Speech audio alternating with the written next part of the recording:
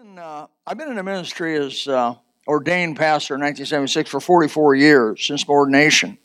I was ordained at a place called Community Baptist Church on Briarcliff Road, right up the way here, by a man, Dr. Richard Anderson. He was kind to me and helped me early in the ministry, and I'm thankful to him and for him and what he did for me and encouraged me in the gospel ministry. From there, I was there for about 3 years, and I moved over to 1980 when this church met. I got a phone call. On the third Sunday they met together. It was about 20 folks, and they asked me to preach for them at the Shangri-La. They rented a little place at the Shangri-La. I preached there third and fifth Sunday, morning, night. And I liked the group immediately. I just loved Brother McCullum. If you knew Jim McCullum, anybody ever knew Jim McCullum? He just had a burning desire to see boys and girls and men and women saved. And that was my spirit. And that's what I wanted to see happen. And I just felt like Ernest Stewart, same way. The first two deacons of Gospel Baptist, both of them in heaven. And my soul, like Jonathan did to David, my soul knit together with those men. And the other men that were here, some of the other folks. Our first beginning, we had more children than adults by far. We would go out and pick more kids up and had adults. And we just loved it. And I'll go into that a little bit. I began to meditate about the 40th anniversary message. What am I going to preach for 40th anniversary? And the Holy Spirit just really became clear to me. And I do this, and I'll explain it to you. But the title of this is 7 Greatest Decisions I've Made in the Ministry. In the ministry. And I believe it can help you because these are decisions that you can make in your own life. I call them great decisions. This is not a bragamony. This is actually the opposite of a bragamony. This is a confession today. I'm going to do a confession today. It is a transparent and open testimony of what God did and has done in my life. I hope you decide in some ways, like Paul said, imitate me or follow me. And I say, in some degree, follow me in some of what God has led me to do. I'm not taking away anything at all because to God be all the glory. The Bible says there's no flesh shall glory in His presence, and I'm not really glorying in the flesh at all. I'm glorying in that God has led and allowed me to make some decisions that were in concordance with His will. I've been given a brain. Basically, my dad used to say, son, you've been given a 6-gun with 6 bullets.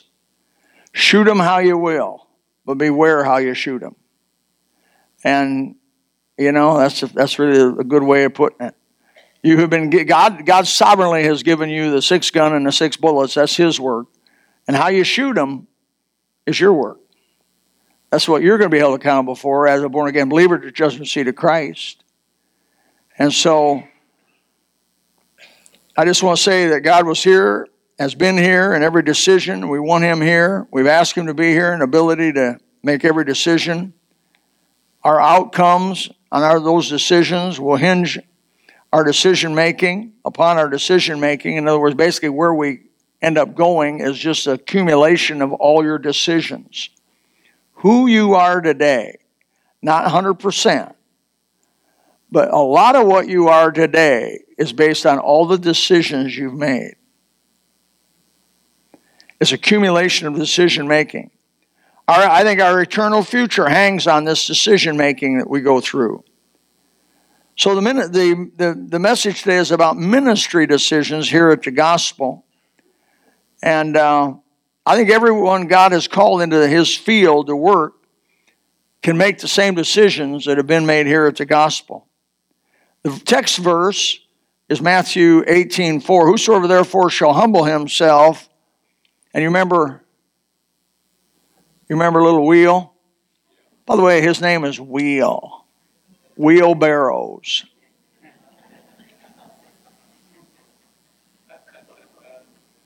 Wheelbarrows. Both mom and dad missed a great opportunity by not naming him that. Boy, nobody had ever forgot that kid's name, man. But Wheelbarrows, I'm not sure what his given name is, but that's mine for him. I nickname all the kids here. I remember one kid I named Crawdad. Crawdad. I said, Crawdad, and he loved it. He loved it, Crawdad. And his mom came and rebuked me one day. She rebuked me. She said, how dare you call him Crawdad when my husband and I prayed about what his name would be and made it real sanctimonious. And God told us to name him Crawford. And I said, no, God led me to name him Crawdad. God did lead you to name him Crawford, but God didn't lead me to name him Crawford. And I'm calling him Crawdad. But anyways, that's how that worked out.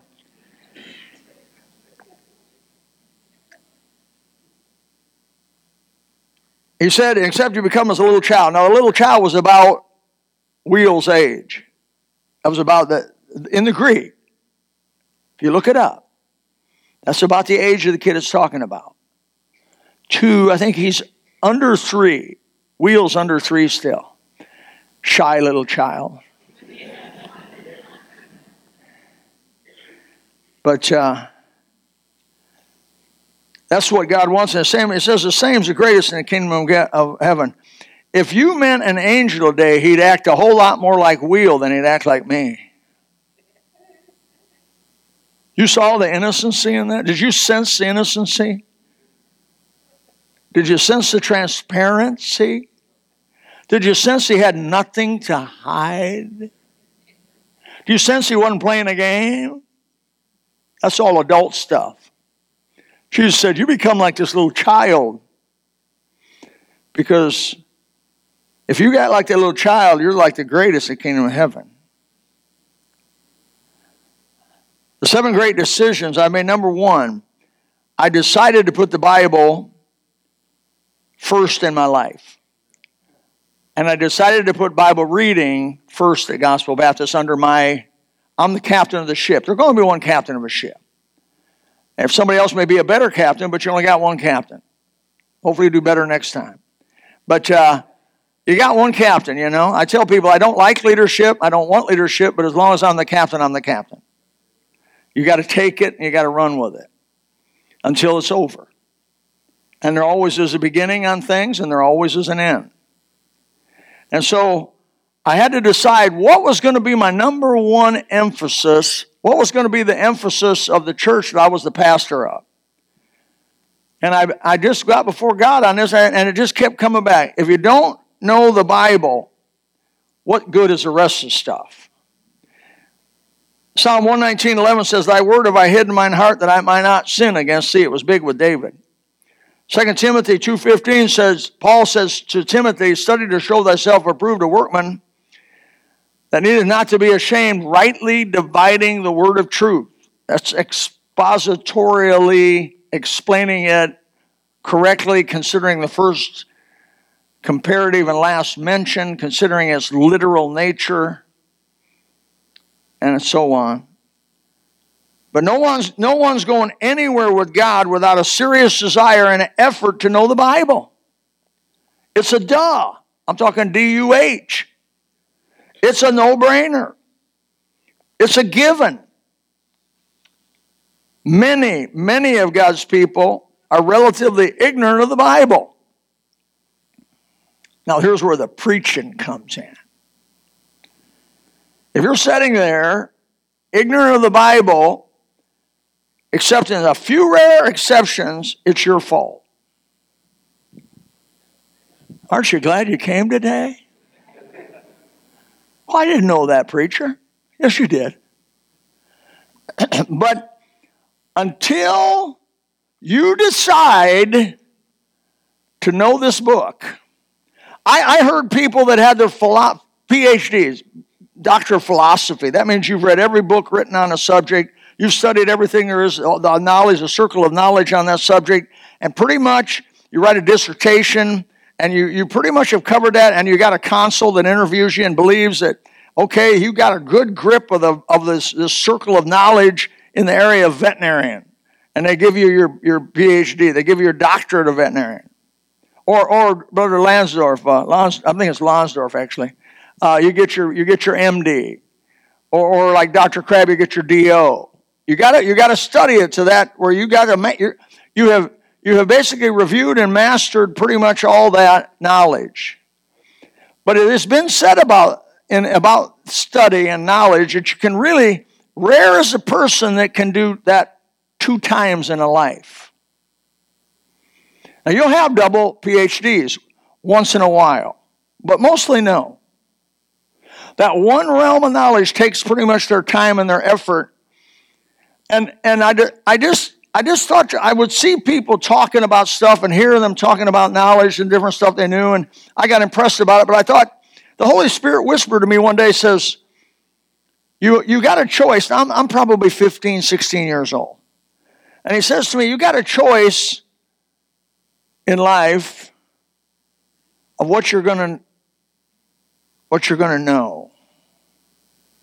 You can be a jack of all trade and master of none, or you can concentrate on something that's going to last forever. Now, there's nothing wrong with being a veterinarian or a medical doctor, because you got to do that, and that's good. That's an occupation being used of God. But most of the born-again doctors I've known, and most born-again people in the PhD area that love Jesus, make this their number one pursuit. Why? There'll be no need for a veterinarian in heaven. There'll be a lot of animals, but nobody's going to be sick. There'll be no need for Dr. Lansdorf. There'll be no need for a physician, because the great physician's there. And there'll be no need for engineers or nuclear physicists or all that other stuff in heaven. But there still will be a need for this. There still will be a need for this. So, I hate to say, but many Christians struggle through life ignorant of the Bible. It shows in their life. They make all kinds of bad decisions. See, decision making depends on what you know. If you got to know all the facts. Some people come to me and say, Brother Bill, I want to buy some yellow balls for bus ministry, and we're going to have a yellow ball bus ministry day, and we're going to give out yellow balls to everybody. Do you want to do it? And I said, you didn't give me enough information. What do you mean? Well, I want to know how big the yellow balls are. Can they swallow them? I want to know, can we put our name on with the gospel on it? I want to know how much each ball is going to cost. I want to know when you can get it. I want to know if it's legal. And give me all this information and other information, and then we'll sit down at a table and say yes or no. In other words, you got to have information to make a decision. You make an informed decision, amen? And if you do it any other way, you're crazy. A biblically educated church is an easy church to pastor. It actually was a selfish decision on my part. Why? Because the people you preach to Sunday after Sunday and minister with, they understand why you do what you do. They understand why you want to go where you want to go. They understand what the whole thing's about because they know the book. And they align up with you ideologically. Can two walk together lest they be agreed? Did you know there's no generation gap? There's only an ideological gap. Millennials have no difference. This brother's a millennial? This brother in front's a millennial. Then they get a bad rap. But you guys are millennials too, right? Oh, yeah. The millennials in this room, there's a number of millennials in this room, and we are one together. We're one. Are you a millennial? Oh, yeah, I know, brother. I know. I didn't point to you. But we're one. We talk about the same stuff. We got the same we're walking the same path. There's no generation gap. Just because somebody's 20 and somebody's 70 doesn't make them split apart. It's what they believe that changes what they get together or not. And so if you want a church that has unity, we all have to get on the same page. We all have to know the same book. Of course, the God of the book first, then you know the book. So why does preacher get red-faced, come up here and beg us in every kind of way he can come up with to read the Bible? Because I know that that if you don't know that Bible, you're not going to have the outcome you want. And you care about your outcome. You care about it. The second great decision I believe that God's led to make here at the gospel is an emphasis on prayer, the priority of prayer. The Bible says in James 5:16, confess your faults one to another, pray for one another that you may be healed. Effectual fervent prayer of a righteous man availeth much. I believe in prayer. But I don't believe in prayer. I don't worship the subject of prayer and make it an idol. I worship the God it's directed to. Do you understand the difference? They have National Day of Prayer. They're just worshiping the system of prayer. They don't care who it's to. But prayer is no better than who it's to. You follow my logic? The object of the prayer is who we worship, Jesus Christ. If you ask anything in my name, I'll do it. The Father may be glorified in the Son. He told us to pray in His name. And Jesus did something else to prayer. He made it secret. He took it from a public arena and made it a private arena. We don't do big, long, complicated prayers publicly here at the gospel. There's a reason. It's because Jesus says when you pray, go in your closet and shut the door. And he that heareth thee in secret will reward you openly. Now, there's nothing wrong with an opening prayer and a closing prayer and those kind of things together. But we're not emphasizing public prayer. We're emphasizing private prayer. It's what you do in secret that God said He'll reward you openly for. Jesus changed the game. He explained it because the Pharisees were big on going, man, and getting them in front of folks, and they had a good vocabulary and a grip on the Bible, and they would pray these magnificent prayers with all this vocabulary. It was, whoo, that was an astounding prayer. That was a tremendous prayer. They even used it to rob widows.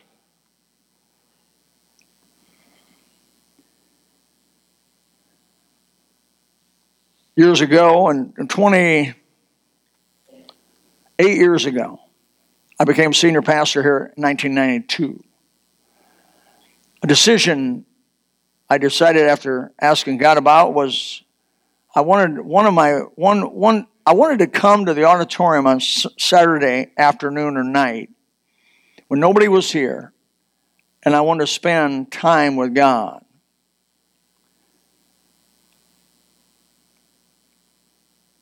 And I'm not telling you everything because I don't want this to appear about, this isn't about me.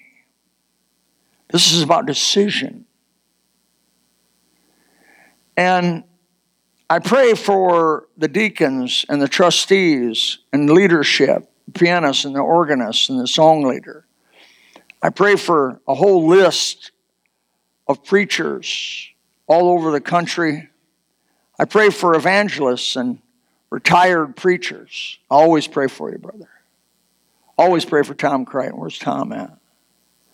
I don't pray for your wife as much as I should, but I pray for you, brother. No, I do. I pray for those who signed up to read through the Bible. It's 170 or 60, 70 people by name. I pray for the Cuban ministers, 20 of them. I pray for the Christian colleges we support. We endorse and support 12 of those with the administrators of them. I pray for the tract ministry. I pray for the Christian school staff by name. And it not only includes the teachers, but the staff. I spend time praising God and just thanking Him for who He is, man. I've made all kinds of decisions. And you know what? My wife, and she's human. Well, she's human. Would you like to hear about it? A preacher's wife has to give him up. She has to give him up. She can't have her claws out. And she says, we never get to do anything on Saturday night. Where you at? Kathy in here? Uh-oh. And I'm not saying this disparagingly, but this is her humanity. Because people invite us out on Saturday night, and it's always no. I say, well, no, because that's my prayer night. What I've had to do is block it off, block Saturday night off, evening.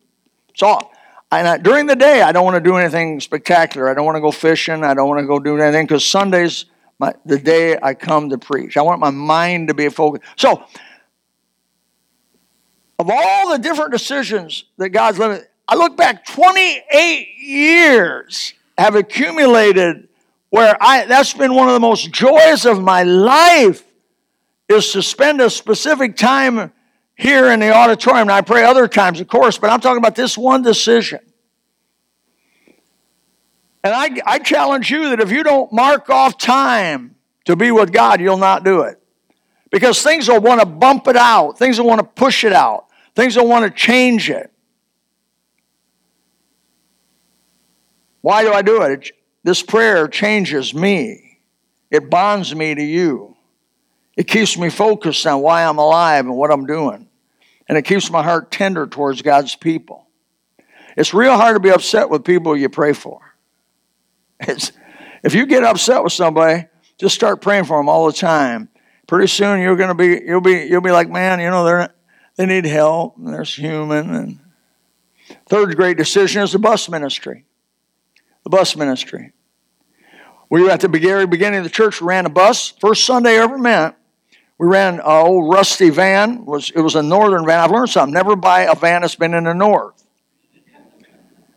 And we bought a van probably because it was cheap. And then you could put your hand through it in a lot of places. Old rusty van. Well, old McCullum filled that baby up with children hanging out the windows, he used to say. We had more kids than adults. We went into some of the hardest parts of town, some of the poorest parts of town, some of the parts of town where people come and go. You know one thing about the bus ministry? I wouldn't want nothing. Look, I'm not insulting anybody. This is just about this today. This is about gospel today. It's not about other people. The Bible says don't compare yourself with others. You're not wise. But I wouldn't personally want to pastor a church without a bus ministry. The bus ministry gives back more than it takes. Financially, spiritually, name some. It gives back more than it takes. What? You say, preacher. It gives compassion. We're going out in the highways and hedges and literally compelling them to come in, sometimes against their will. I wanted to go down to the Lutheran church. Yeah, but you're here with us now. It gives us a tender heart towards children. They don't mess our auditorium up. We built this for them. They don't mess our facilities up. We built these facilities for them. It gives you a love for the lost. A realism, what's going on around the church. And more than anything, it gives you a great joy of the soul. I remember John Asher, one of our bus parents. For 2 years, my wife and I picked his kid up, 5-year-old kid, Aaron. And we picked him up every Sunday. He was faithfully ready to go. And John wasn't saved, and he drank quite a bit, and he'd just sometimes be mean to me. He'd be mean to me when I come by. We'd pick Aaron up 2 years, and finally got a call to go over there, and Pastor Harry McKinney led that old boy to Christ. He eventually became a bus captain. Surprise, surprise. He became head of Awana for a while. To this day, he's a soul winner. He's got a heart for souls. He goes to that thing they have up there in Daytona. What is that motorcycle thing they have up there in Daytona? For CMA, Christian Motorcycle Association. And all he does is soul win the whole time there. Give free parking. And for free parking, you get to hear the gospel. The bus ministry gives back more than it ever takes. People said, oh, that's expensive. You tell me the price of a soul. Tell me what it's worth. If you're the one that got saved because the church came into your neighborhood and picked you up and brought you to Sunday school. The fourth great decision in the ministry has been doing and maintaining door-to-door ministry. People ask me, why do you do door to door? You know, I've had preachers. This is a crazy thing. Some preachers come to me and say, preacher, we used to do door to door, but we quit. It didn't work. You mean knocking on somebody's door, asking if they want to hear the gospel, or asking them the church doesn't work? No, we did it for a while. I didn't see any results. I didn't know we walked by sight. I thought we walked by faith. And faith that is seen, or hope that is seen, is not hope. For what doth a man hope? For that which he seeth. And so, I don't have to have results if it's the right thing to do. Jesus said, go into the world and preach the gospel to every creature. Let me challenge you with this. Bonita Springs. How are you going to get to these people? God says, these people in Bonita Springs are your field. This is your mission field. Get in there and tell them about me somehow or another. How are you going to get to them? Well, the ones who don't have gated communities, one way of getting to them is go up and knock on their door. The people live out where I live, which with hostile, do not enter signs that saying nothing worth in sight is dying for. The signs that say, please carry ID so that we can notify your next of kin. This is just the stuff. This is just the stuff on the gate. And then you go to the gate and it says, we have advanced wireless internet, and it shows a 45 1911 wireless internet. And I mean, it shows a dog with his teeth bared out. Beware of dog. One of them says, forget the dog, beware of owner. I've seen all those signs. Now, how am I going to reach those rural people? Well, we go out there and we leave little stakes now. We figure out a way to get to them. We do mailers. For years, we did new move-in mailing. But the door-to-door is a way that I can say that if you live in a house and somewhere in this area and we're allowed to get close to you, we're going to leave something for you, at least give you a chance to get saved. And if you'll come to your door, we're going to talk to you about Jesus and give you the simple plan of salvation. What is that? It's fulfilling the Great Commission. And you get results. People bow their head, ask Jesus to save them. Oh, I know we always have skeptics. Skeptics say, well, boy, I don't see a lot of them. Well, I don't see a lot of them come either, but I tell you what, when I'm there at the door and I hear them pray, I think a lot of that's sincere. I remember stopping by a door and a kid told me, if you hadn't knocked on that door, I was just getting ready to shoot myself. I told God before I shoot myself, if you're really there and you can hear my voice, have somebody come to the door. And he said, as soon as I said that, I heard San Carlos Park. Boy bowed his head and asked Jesus to save him. Oh, did he really get saved, preacher? You know, that's not my job to know whether he got saved or not. I mean, I did my best to follow up and everything else. My job is to give the gospel, preach the gospel to every creature.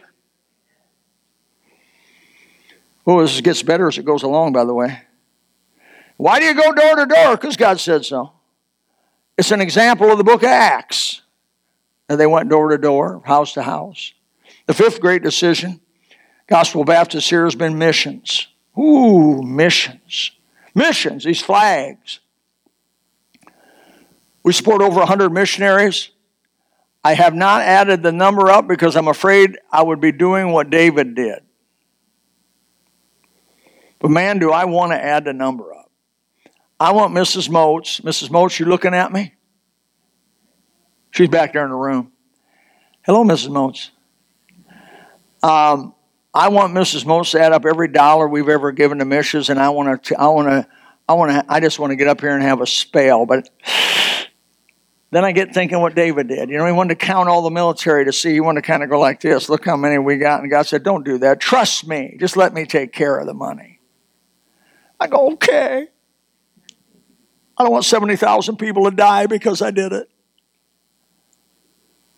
I'll tell you what, I know this, there's been millions and millions of dollars, more than one, more than two, given to missions through Little Gospel Baptist Church. Missionaries all over the world have been edified and helped. We've supported some of them since 1983 when we started with 3 missionaries. Missions gives back to the church more than it takes. I remember V.L. Martin, our first interim pastor, he was already coming to the end of his word. He was 69 years old. He had pastored already, and he was coming to the end of it. He said, preacher, he didn't tell me preacher. He said, Bill, I was golfing with him, by the way. I golfed with him because he wasn't that good. And when I golfed with him, I'd putt and then go past a hole further than his ball was close to home. He says, never penned were sadder words, and it's never were. Oh, he said something. never sadder words of tongue or pen. It's your turn again, my friend. I appreciate that, brother. But he used to say to me, he says, Bill, someday you'll be a senior pastor. Someday you're going to be given direction ability in a local church. He says, make it a missions church. He said, a church is not a church. A church doesn't have a heart if it doesn't have a missions program. If its people don't care about other than themselves, what happens to a church? They look inward too much. They get introspective, overly introspective. Everything's about us, us, us. But not everything is about us. It's about the world. The sixth thing that has helped gospel and myself has been Christian school. Man, Christian school is a beautiful thing. What does it do? It gives the option of our parents to put their children in a Christ-based curriculum with Christian teachers. They have that option. My child went from 4 years old through high school in a Christian education. It was what I decided to do. We gave them, in 1986, we decided to have a Christian school. We had 12 children. Miss Smiley taught 12 children. It's changed lives. Brother Sweat, he's gone through it. In fact, those guys in the back there, Timothy went through it. Where's Brother Sweat over here? Went through it. Where are you at, brother? Oh, yeah, I'm sorry. His sister went through it.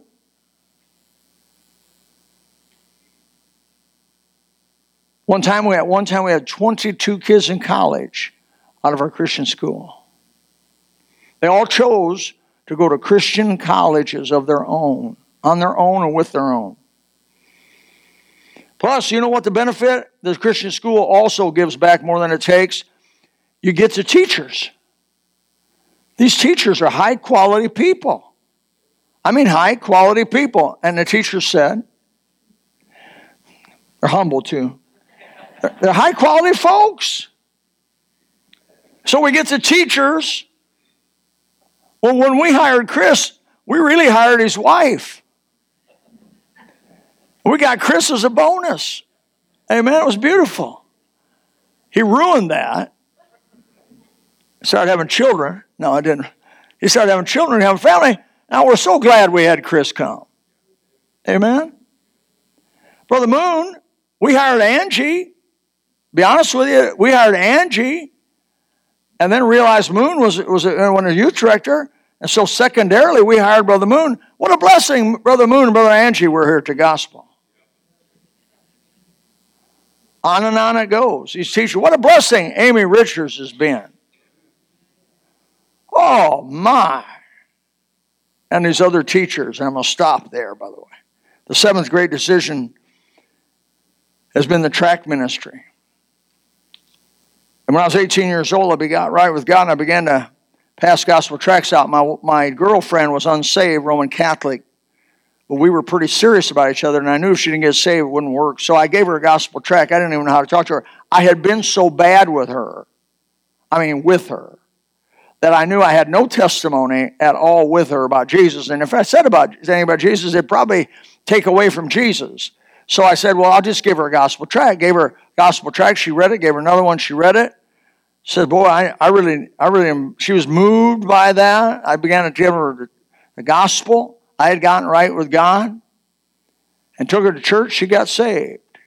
Gospel tracts people get saved through gospel tract. Do we have anybody here that was saved directly or indirectly through a gospel tract?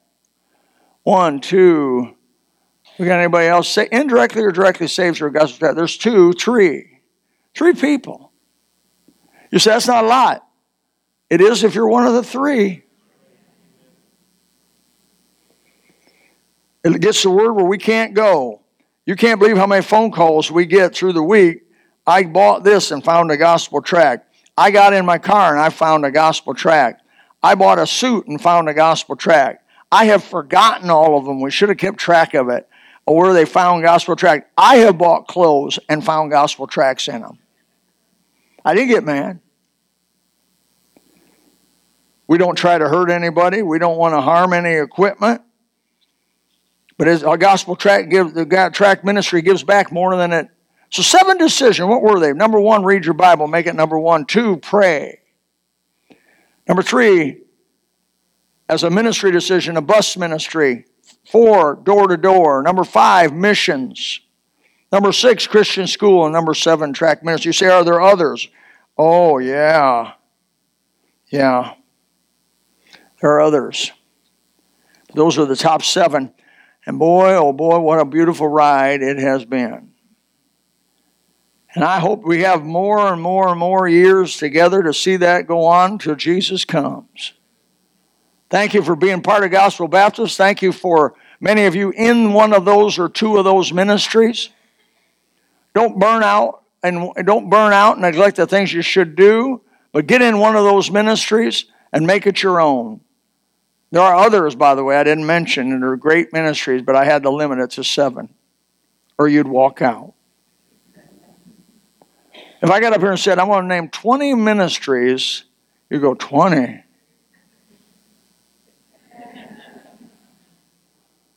I'm a preacher without a watch. I'm dangerous. May God help us to finish the course, to keep the faith, to do those things which He's led us to do and lets us do. Father, thank you for the few minutes together. These 7 decisions based on the Word of God, really. Based on what you've told us to do in the Bible. What you've instructed us by example in the book of Acts. By what you've specifically mentioned in Scripture. Oh, Father, in some degree we wanted to fulfill your will. Thank you for blessing gospel. Thank you for bringing these folks here this morning. Pray that you would bless them and anoint them and help them. There may be some here today that were convicted about reading. Maybe some convicted about not being a witness. Maybe some convicted about another area, not praying much or not having a time for prayer. Maybe there's other, but God, help us to respond to your still small voice wherever it goes. For you know what's best for us. Forgive us for our sins. Cleanse us, Father. Help us to serve you with all of our heart, all of our soul, all of our mind, all of our strength. If there's somebody here without Christ or Savior, been looking for a better way, you say, there's got to be something more than just eating, sleeping, working, playing, and doing it all over again, day after day after day. There is more. There's a whole eternity more, a whole another life more. May God, you help the gospel to become plain to them. Maybe you're here today without Christ. We'd love to help you, love to show you simply out of the Bible what it means to be saved. You won't be a Baptist, you won't get baptized today, but we'd like to show you what it means to know Christ as your personal Savior, to have all your sins forgiven under His blood, which was shed for you. It's why we live. It's why we move. Father, in Jesus' name, amen. Let's stand. If you would like to know more about the Lord Jesus Christ, you may contact us at the church website, gospelbaptistchurch.com, or you can go to Facebook and type in Gospel Baptist Church, Bonita Springs, Florida.